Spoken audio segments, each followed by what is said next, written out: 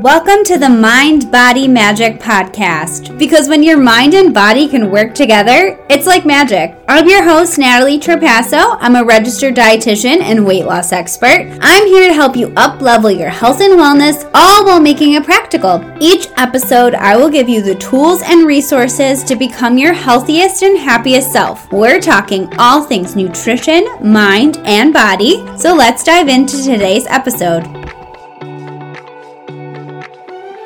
Hi, welcome back to the podcast. If this is your first time tuning in, thank you for being here. I'm so happy to have you. This episode, we are going to dive in how to manage Halloween candy cravings. I'm going to give you 6 practical tips today that you can apply so you can enjoy the holiday and still lose weight. So number 1, the first tip I have for you today is to buy the candy as close to Halloween as you can. If you're someone who gets very tempted around the candy, holding off on buying it until right before Halloween. I plan on buying it the weekend before, if not the day before the actual holiday, because this is going to decrease the temptation altogether. If it's not in the house, you can't really eat it, right? But if you already have the candy in your house, my second tip for you is to put it in the cupboard or out of sight. I'm sure you've heard the saying, out of sight, out of mind, right? Well, research does show that we tend to eat more of what is right in front of our faces or right in eyesight. If you have a candy bowl in front of you, it's going to be really hard to resist. You're going to be tempted to eat it. So put the candy away, and maybe you can put a bowl of fruit on the counter instead. This will be easier if you're doing the next tip, which is to make sure that you're eating enough protein and fiber during the day so you're not hungry. Protein and fiber are what helps to keep us full. 9 times out of 10, if you're having intense sugar cravings, it's because you're either not eating enough protein and fiber, or you're just not eating enough calories in general. Sometimes it's both. Think about when you go to the grocery store on an empty stomach. I'm sure we've all made this mistake. What do you buy? Probably things that you wouldn't normally buy. Maybe extra desserts or snacks. Do you think that you would have bought the same things if you weren't hungry? You probably wouldn't be as likely to. So that's the strategy that we want to implement all of the time. We want to limit or avoid those times where we're getting overly hungry as much as we can. You are going to make bad choices because you're not going to care if you're too hungry. So load up on protein and fiber at your meals.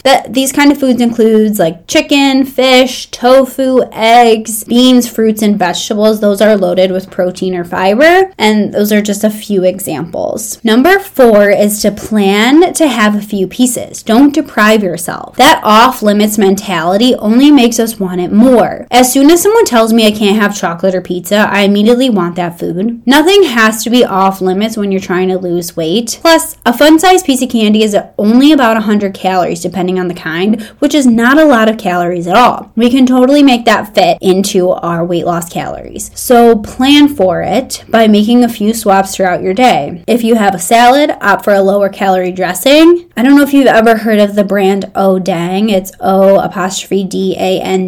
It's only about 20 calories for 2 tablespoons, which normal dressing is anywhere from like 120 to 160. So there you saved 100 calories right there. Or you can opt for fruit for your carb at your meals instead of higher calorie carbs like pasta or rice for these few days. A few swaps is really all it takes to save on calories, and I would recommend making sure that you track the candy as you eat it, since it's easy to lose track of how many pieces of candy you ate, especially those fun size ones that kind of just pop right in. Number 5 is totally up to you and how comfortable you are around the candy, but you can always buy more of the candy that you don't really love and less of the candy that you do. No, I'm not saying you can't buy any of the candy you love. I just talked about how you can fit it in. Of course you can. But if it's something you enjoy less, you'll be less likely to overindulge in it. So maybe buy most of the bags of the candy that isn't your favorite, and 1 or 2 bags be the ones that you really enjoy. And the last tip I have for you today is to give more of the candy away. Give more candy to the trick-or-treaters. You'll be less likely to have any leftovers. And then if you do have leftovers, you can always give it away to your significant other to take to work, or a niece or a nephew, or really anybody else, just so it's not there for you again, so you're tempted. But at the end of the day, I want you to remember that one day cannot ruin ruin all of your progress. If you overindulge, it's okay. The problem is that all or nothing mindset that we get into.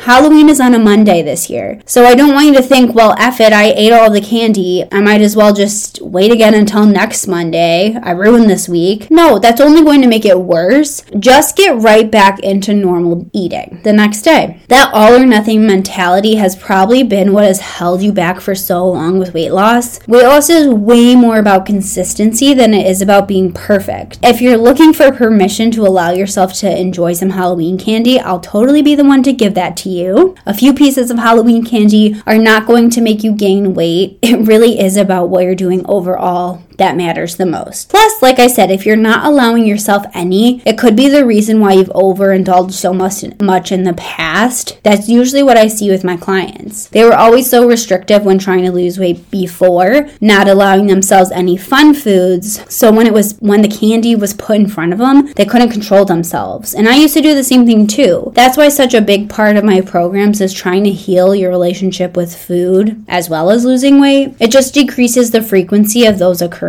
where you're overindulging on these kinds of foods. It happens way less. So I hope these tips helped you. Let me know you're listening by sharing the podcast on your stories. I love hearing from all of you. But thank you. I will talk to you in the next one.